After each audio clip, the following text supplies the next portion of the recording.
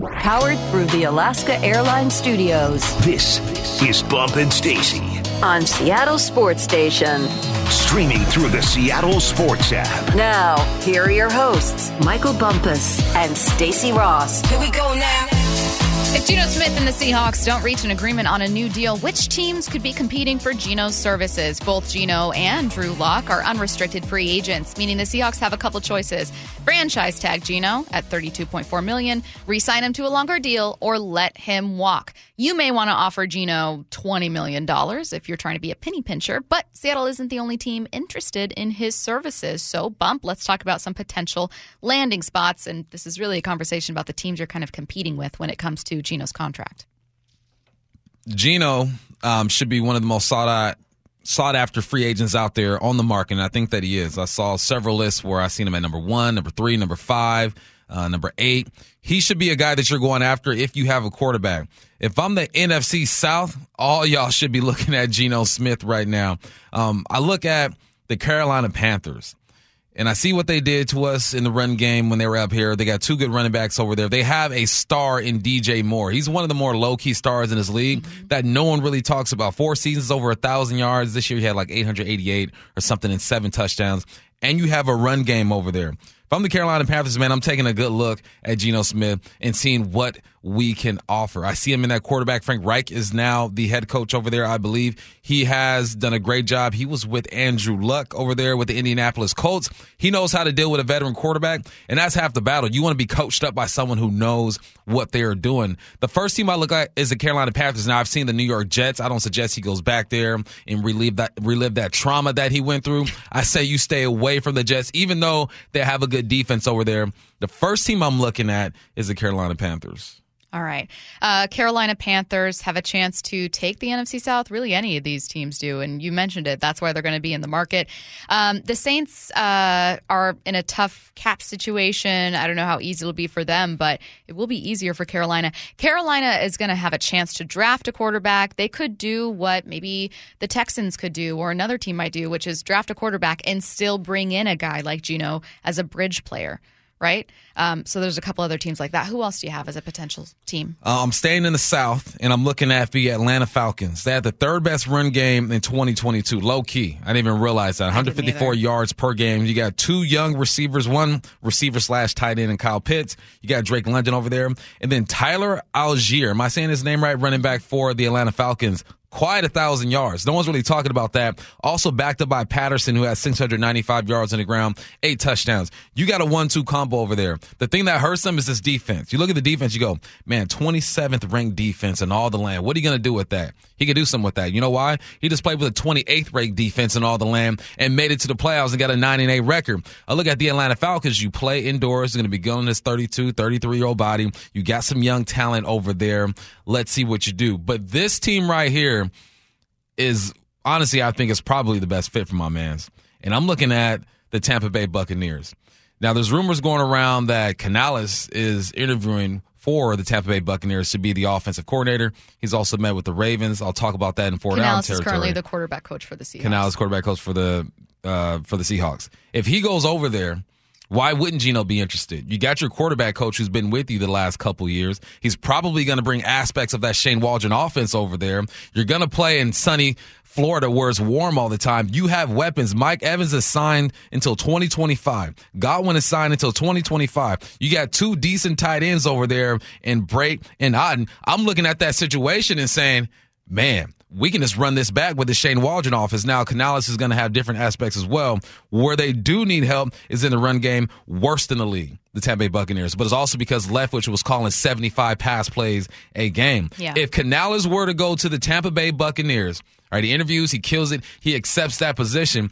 If the Hawks do not sign Geno, I would not rule out the Tampa Bay Buccaneers, man. Canales could convince him, man, let's run this thing back. We know what to do over here. There's weapons. Tampa Bay just became extremely attractive to me if I am Geno Smith. A lot of these guys also have great draft capital, right? So you can quickly improve the areas where they're floundering. I'm not saying take a running back like high in the first round, but the Carolina Panthers are picking at number 9 overall. They have a chance to, go add defensively. They could get their quarterback again, get a young quarterback, have him learn behind Geno. The Atlanta Falcons, who do need defensive help, like you said, they're at pick number 8. They can go get defensive help that can help out immediately, and then Geno can help their offense.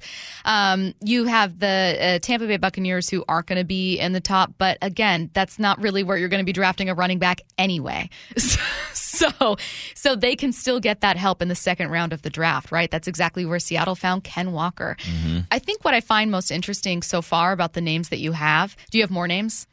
No, that's it. Okay. I think what I find most interesting so far about this is the way that the conversation is always framed around Geno, because we're here in Seattle, is do we in Seattle want Geno or not? Instead of recognizing this has to be a mutual decision, Geno is an unrestricted free agent, as is Drew Lock for that matter. These guys are not under contract. Once mid-March hits and the new league year calendar starts, they have to also decide where they're signing. And this idea that Seattle is the only team that will want either of these guys is false. The idea that Seattle is the only team willing to offer even $25 million or $30 million to Geno is also false. And the idea that Seattle's the only place where Geno can find success, I think, is false. I mean, you mentioned that the place that you see him potentially finding a lot of success is with Tampa Bay, especially if they can get a run game going. Yeah, it's all about fit, respect, and ambition, right? What do you think you can do with this team? And I think Geno looks at a lot of teams that need a quarterback and say, I can do something with that. You can even look at the Las Vegas Raiders. What if Aaron Rodgers doesn't go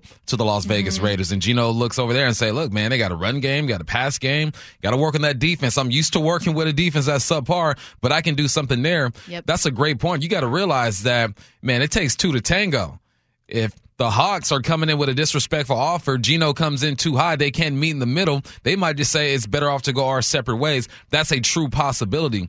We're just talking about this to paint a picture of what free agency is. It's not just up to the Seahawks to decide if they want Geno Smith or not. It's up to Geno, and he's going to do this, and I hope that he does this. You take your time and you look all across this league. Now, people are going to say, he owes the Seahawks. We were loyal to him. We did this, did that. Yeah, you sure did. And Geno provided you a service as well that took you to 9-8 and made the Pro Bowl. And some of y'all ain't grateful for it, okay? You don't have to be grateful. You want to let him walk, you can let him walk. There's his options, and Geno is going to have options because he showed what he can do last year, and he's at that price point to where he's not going to break the bank for any team. Unless you're New Orleans, which is a whole different type of cap situation. He's not going to break the bank, and he showed that he can do it.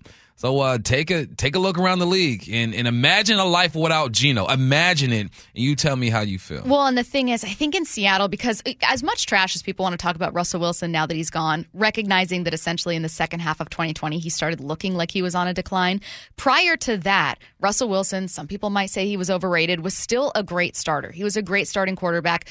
I think the vast majority of NFL critics and analysts would put him at least in the top 10. Many would put him in the top 5 of passers for a good chunk of his tenure here in Seattle. I think that maybe the assumption that some people have is like every other team has a starter they love. And in Seattle, you may think like, well, we know what it was like to have a franchise quarterback. I only want to shell out for a young franchise quarterback who can play on a rookie deal. Not recognizing that there are many other teams around the NFL that are like, you know what? We'll take Geno. I will take that kind of starter. Like, we don't have Patrick Mahomes. We don't have Josh Allen. We don't have Joe Burrow. We don't have Trevor Lawrence. We don't have Aaron Rodgers. Like, we are willing to pay for that kind of quarterback because we think our team is good enough to go to a Super Bowl, and that's the missing piece that could take us there, right? I mean, that's what the Rams did with Matthew Stafford. I don't know how many people would have looked at Matthew Stafford and said, that guy will definitively win you a Super Bowl. There were doubts around him. And then the Rams traded for him and had enough pieces that he was the difference they needed. I mean, would you say that Matthew Stafford is as good as Tom Brady, as good as Patrick Mahomes, as good as these guys that we think of when we think of the guy that makes the difference? I don't think a lot of people would think that. No, I don't think so. And I think I'm looking at the Houston Texans and the Indianapolis Colts. The Colts had Peyton Manning and Andrew Luck. Ever since then, it's been a revolving door when it comes to quarterbacks. It's hard to find one. You look at the Houston Texans. The last time they were really good is when Schwab was over there and he was the quarterback. They've been searching for a very long time for a quarterback. You look at the Pittsburgh Steelers, who was held down by Ben Roethlisberger for a long time. They're banking on two-glove Kenny Pickett. We'll see what happens there. It's just really hard to find a quarterback. And when you're in a position of leverage, and I think people don't understand that too, Geno has a lot of leverage in this situation. Yes, he's a loyal dude. I think he's going to sit down and talk to the Seahawks, but there are other teams who are going to make some solid offers. And I'm going to go out and say there's going to be a team that makes a better offer than the Seahawks. And that's when you rely on your relationships and him knowing the offense and DK and Lockett and all these guys and saying, I want to run this back. It's just hard to find a franchise quarterback. And Geno has all the leverage in this situation because he's a free agent, because he's coming off a Pro Bowl. And I'm interested. I wish that we had insight on who he's talking to and their offers, just to enlighten us about what this process is like. When it's all said and done, maybe he sits down and he talks about it. But at this point, there are guys talking to him and talking for him and trying to sell this man. And a lot of times, I think Geno's in a spot right now where he doesn't need to be sold. They're looking at film and saying, we could use this guy. And I think the Seahawks could use him and should sign him because, these teams are in his DMs right now. I was looking back at a lot of Geno tape the other night. Last night, I was just thinking back on Geno's 2022 season, so I went back and looked at a ton of highlights, even going all the way back to week 1 against Denver, which he didn't have stats that jumped off the page. I feel like he had less than 200 yards passing and maybe only 1 or 2 touchdowns. Yeah, he was 195, 2 touchdowns. But you watch plays in that game and you think this isn't just a guy that's dropping back and making a quick, easy pass because the play is designed well. This is a guy like on his touchdown to Will Dissly who steps back out of the pocket, evades pressure, looks Russell Wilson-esque, finds Dissly with a great shot. Dissly goes into the end zone, obviously, and that's the first touchdown of the season for Seattle, first touchdown in that game. Beautiful for their throw, team. back shoulder. Beautiful. Yeah. And I just think that, we look at the stats and we think, okay, I say we, royal we. Geno didn't have a game with over 400 yards. He didn't have a game with 4 touchdowns. I think that simplifying his season does a disservice to some of the plays that he made in the year, especially when you consider the plays he made in losses that were lost not because of the offense and not because of Geno. One of his best games was against New Orleans. He also had a great game against against the Rams, right? Like you look at some of the things that he had and you have 3 touchdown games 3 times, and 2 of them were in losses to New Orleans and Carolina. Mm-hmm. So, I don't know. I think that we simplify Geno's season into I'm only paying you if your stats blow me away. And that's just not how the league works. Yeah, it's not how it works. And Geno is a result of a lot of things. There's someone saying, you guys make the assumption that Geno is the only reason why they made the playoffs. False. We have never in our lives on air ever said that. Okay, we're saying Geno is a key factor into this. That's what we're saying. And I think you got to look at Geno's situation and you got to say he did what was asked of him. I don't think they asked him to throw for 400 yards. I don't think Shane Waldron ever walked into a meeting and said, Geno, for us to win this, man, we need 403 or 4 touchdowns. No. And you have those candid conversations. I guarantee you Shane Waldron walked into the situation and say, look, we need you to take care of the ball this week. We can't afford more than one. I want you to push the ball down the field a little bit more, but let's be smart about it. That was Geno's assignment, was to be smart with the football. Is he Is he perfect? No, of course he's not perfect, right? But that was his assignment. Take care of the football and let's run it. He's a factor into all of this. Now, what was also a huge factor? Ken Walker getting going after Rashad Penny goes down. DK Metcalf going for 1,000 yards. Lockett going for 4 straight seasons for 1,000 yards. First time since Steve Largent. Those are factors. Jenna Newell's, who's starting the season off hot and being NFC Defensive Player of the Week. Will Dissly getting Special Teams Player of the Week, right? Those are factors we're saying. But when you slice the pie up, you got to look at the QB. If the QB isn't taking a bigger portion of the pie, unless we're talking about the Baltimore Ravens, the Buccaneers, all these teams with great defenses, then you're probably not going to have a lot of success. Mm-hmm. So, I like Geno's piece of pie. And also, man, how did I sleep on Deshaun Watson over there with Houston? Schaub had some good years. Obviously, Watson had some good years with Houston as well.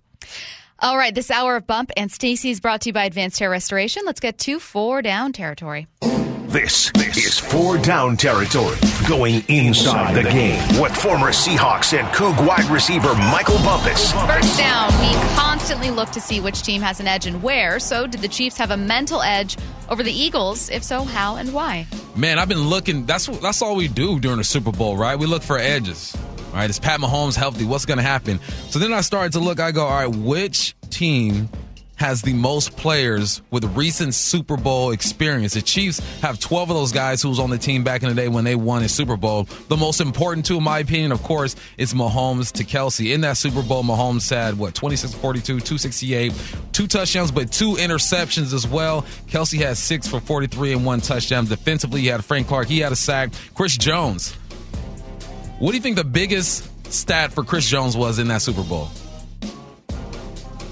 Tackle for loss. Passes defended. No! He had 3 passes defended. He didn't have any sacks, all right? But that just tells me, I don't remember the game specifically. Yeah. It tells me that they're running screens and he was just all over. He's so good. It feels dumb to say a Defensive Player of the Year nominee is underrated, but he's underrated. Yeah, he's underrated for sure. We don't talk about him enough. On the other side, the Eagles have 7 players who were on the team back in the day in 2017 when they won the Super Bowl. Two of those guys, a kicker and a long snapper. So I don't really pay too much attention to them. Brandon Graham had a sack, and then Fletcher had 2 QB hits. I'm just saying, if we're going off of that, the edge goes to the Chiefs just because they have more guys with experience. If you break down all the guys they have on their roster with just Super Bowl experience in general, there's 30 guys over there who have played in the Super Bowl, which is crazy. So on paper, the edge goes to the Chiefs. But I also think, man, sometimes what you don't know don't hurt you. So these guys, these Eagles coming into this game that don't have that experience can go in and play free. You're going to feel the pressure.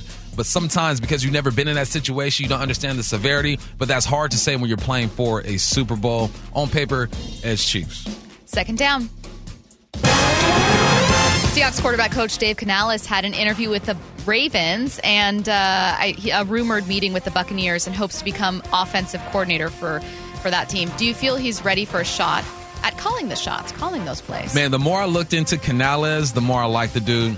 He went to Carson High School, which is around where I grew up. He went to El Camino College. Some of my boys went to that college. I'm like, okay, there's a reason why I was vibing with you. He's worked his way up. He's been with the Seahawks since 2010.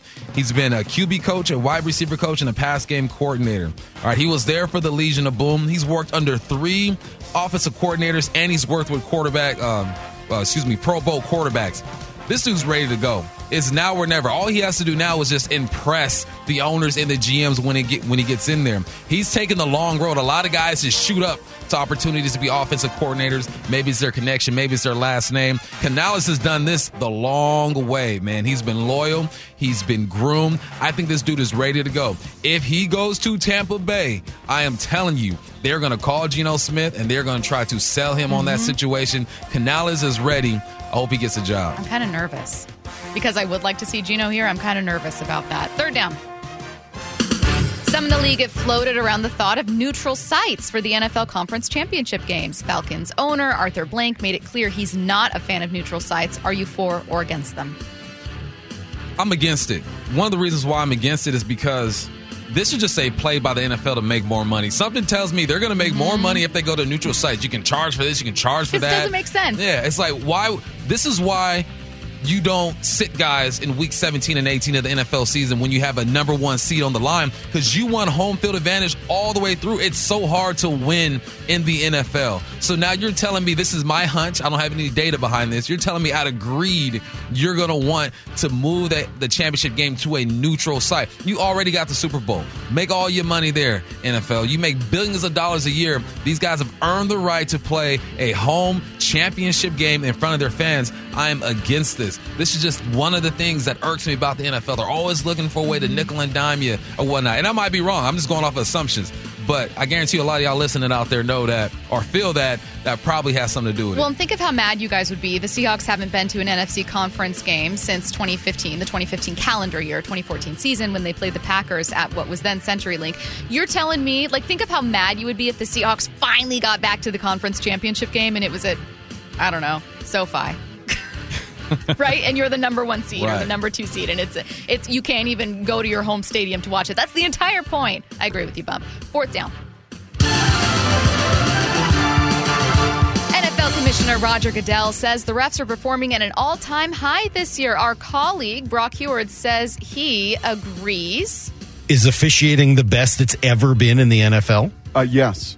Yeah, I do think it is. I think if you took referees, Mike, from the 70s and the 80s and you dressed them in these little sleeker, more hip outfits today and say, hey, here you go, head linesman, here you go, umpire, and they ran on that field to go officiate, I think they'd run right off the field and go, this is crazy. I cannot believe how fast this is. How am I supposed to see these things happen in real time? So, no, these are the best of the best. Something tells me you don't agree with Brock. No, I don't agree with Brock. I understand his angle. He's saying, man, you take old Bobby Joe from 1972 when they were playing the Steelers versus whoever, you throw him in this game, of course it's going to overwhelm him. The game is about 40-something years past that. Everything is bigger, faster, and stronger. So they were reffing the game well back then according to their rules, and I think the referees do the best that they can in today's game according to their rules. The reason why I think it could be better. Is it the best it's ever been? It better be. Football is the best it's ever been. Reffing is the best it's ever been. But it could be better, and I think that we need to hold them accountable more. And how could it be better? Use all of your resources. You have cameras, you got angles, you got technology. Like, save these dudes. The reason why we're so upset with these guys is because we see it clear as day. If we can see it clear as day, a penalty, a false start, a holding or whatnot, and we're sitting at home and we're not even zoomed in and we're seeing it, use the same technology to make sure these guys are held accountable and are protected. The NFL does enough to protect these guys. Protect them even more. There was a holding on Orlando Brown during the same play where Pat Mahomes gets pushed out of bounds, clear as day, but they don't get it right. Now, I'm not saying that you let technology take over the game, but when you get down to the fourth quarter, 2 minutes, 3 minutes left, it's a close game. You want to be as efficient as possible. Just aid these referees. Are they doing a good job? I think they do the best they can. I think there are some garbage referees out there too, just like there's some garbage football players. There's garbage people in all types of positions. Garbage everywhere. Garbage everywhere. Garbage at your job. You might be garbage. I'm just saying, help these dudes. Use the technology. It is not that dang hard. You protect them like they're your child. Hold them accountable. Help them out. That's all I got. Washington Commanders owner Dan Snyder could be open to selling his team, but wait until you hear how much he's asking for it. That's next. This is The Timeline with Bump and Stacy. Brought to you by 1-800-DUI-OA. All right, today is the NBA trade deadline. Here's a quick roundup of some of the biggest moves, at least for right now. You guys saw this one late last night. Kevin Durant dealt to the Suns. Matisse Thybulle dealt to the Blazers today. Jalen McDaniels going to the 76ers. And just now, Pat Bev dealt to Orlando. Bump, I'm so sorry. The Lakers got Mo Bamba. Deuces. I know you were so excited when the Lakers got him. Appreciate your services. I will not pretend like you are not a NBA pro. You made a nice career out of what you do, but what you do isn't effective anymore. He's just not as effective as he used to be. He used to be at least able to spot up for a three-pointer. He can't even do that. He's the worst three-point shooting player in the NBA, and I'm not exaggerating. In the NBA. So if you can't shoot threes, you can't play defense. Thank you. Bump, we know appreciate your services, Pat Bev. I can go back to not liking you, not supporting you. Bump, we know this isn't easy. You know what Pat Bev is looking forward to is hating what Russell Westbrook again because they're not teammates anymore. This is tough. It's a tough day for Nets fans with KD, for Lakers fans with Pat Bev. Hey. 76ers fans might be kind of sad about Matisse Thybulle, who was a fan favorite, but hey, they got Jalen McDaniels, so. Yeah, you good? Okay, it's okay. All right, so again, trade deadline is today. Could be more moves, but those are the biggest ones you need to know about. Next story here in the timeline, I teased it heading into this segment. Front Office Sports is reporting that Commanders owner Dan Snyder could be willing to sell his team, but the starting bid, a cool $7 billion. That would be the most for any NFL team. The highest offer through the first rounds of bids was $6.3 billion. He's again looking for $7 billion. I feel like, I don't know. Some prognostications have the Commanders fetching maybe as much as $8 billion. It's not out of the realm of possibility. The Broncos were sold. It would be $1.6 billion more than the Denver Broncos sold for last year. So again, it's like it's not jumping to such an extent that it's unfathomable. I think it's just I think he's maybe not too keen on selling it. So the offer is pretty ridiculous. No, this is what happened. This is business for you. You put it out on the market. You see what the bites are, what the nibbles are. You get that thing appraised again. You go, hold up. You know what? I'm going to take that back. I'm going to sit on this for a little bit and see what happens and then try to reevaluate. He wouldn't put that number out there if he didn't feel he can get anywhere near that. I mean, say what you want about Dan Snyder and that family. They're rich for a reason. Yes, he didn't inherit a lot of this, but to think that he didn't learn anything along the way would be ridiculous. Might not be a good person. Did inherit a lot of money in a good situation, but there's enough people around him. I mean, he has enough resources to say, okay, I can get a bit more. Let's reevaluate this whole deal. How much of bad teams is because of owners? Like, you know how there are some franchises that are just bad for decades and decades, and it's all in one family, and after a while you think, God, you've had 5 GMs, you've had 7 head coaches, you've had, 8 different quarterbacks, you've had complete regime turnovers with coaching. Who are you talking about, the Cowboys?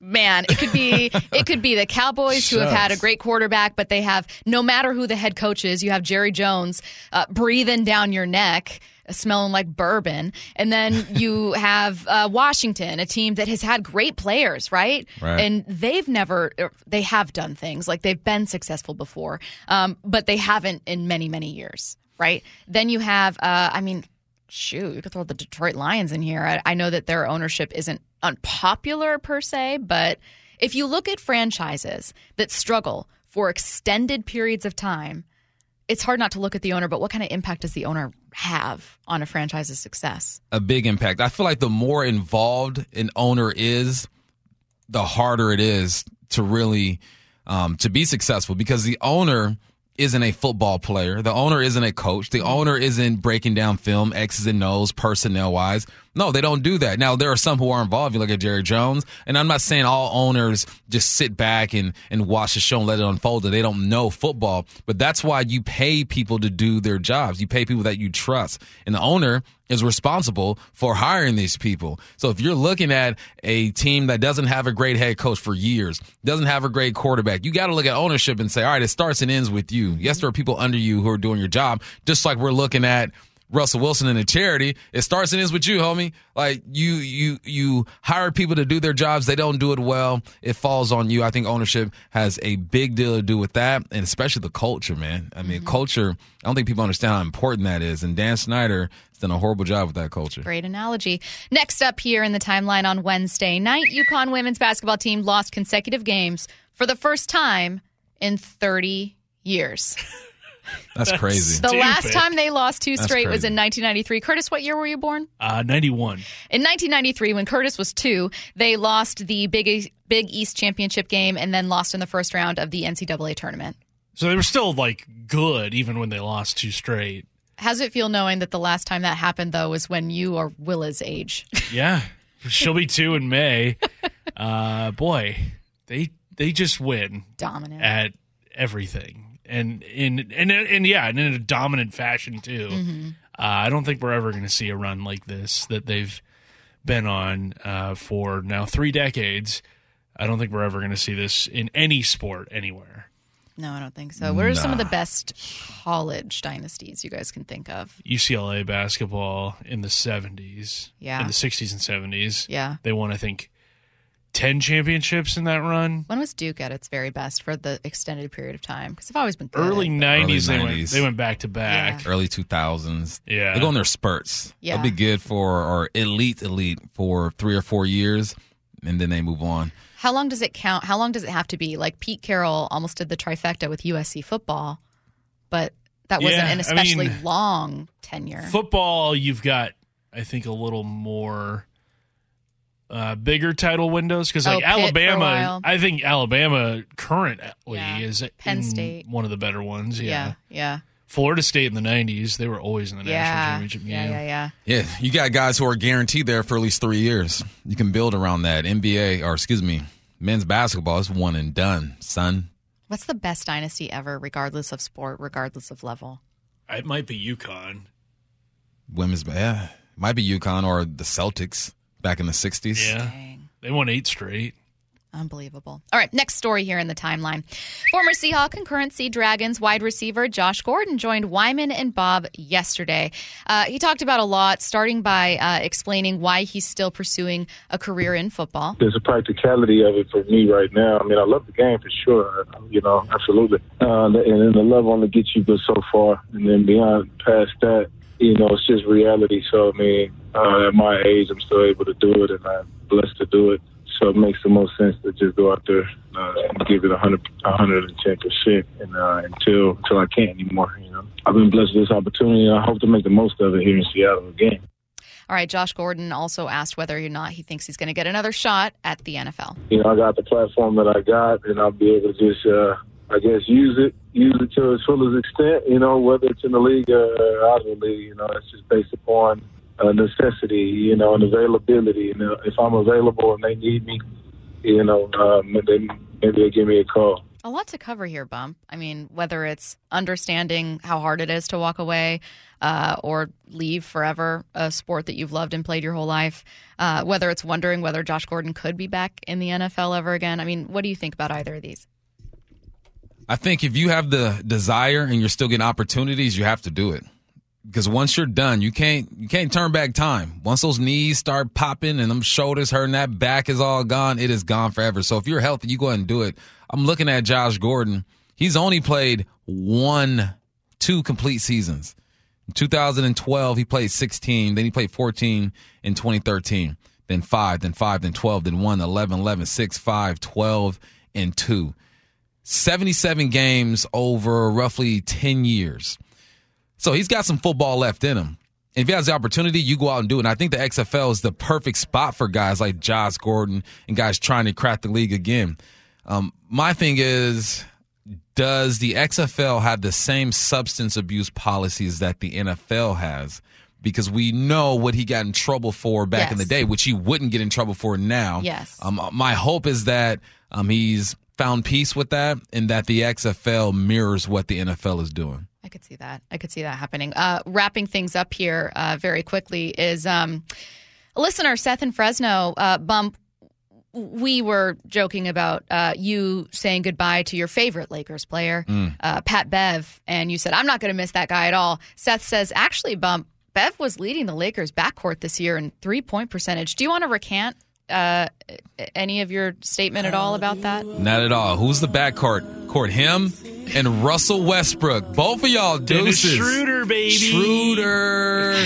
I'm good, man. Okay, just making sure. The latest from Jerry DiPoto coming your way next.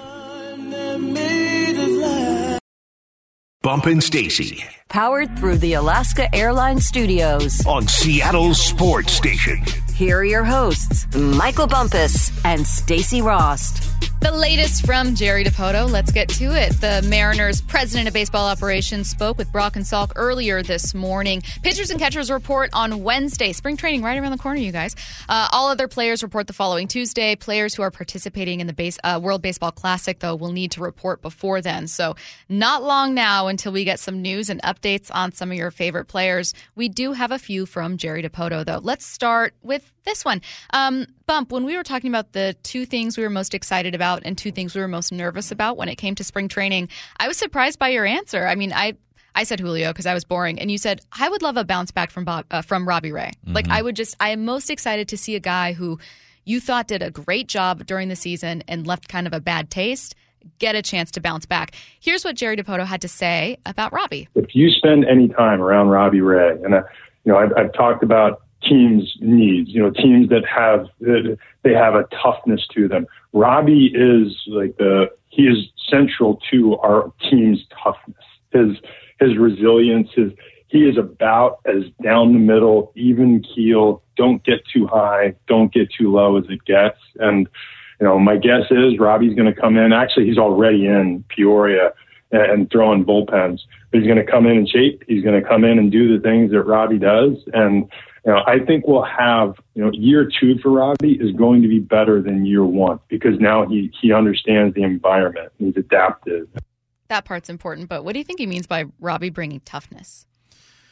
I mean, we don't know. This is all conjecture. This is toughness. And I think this is different in baseball than football, too. How does obviously. a pitcher bring toughness to the game? Right. Maybe it's his demeanor, his approach.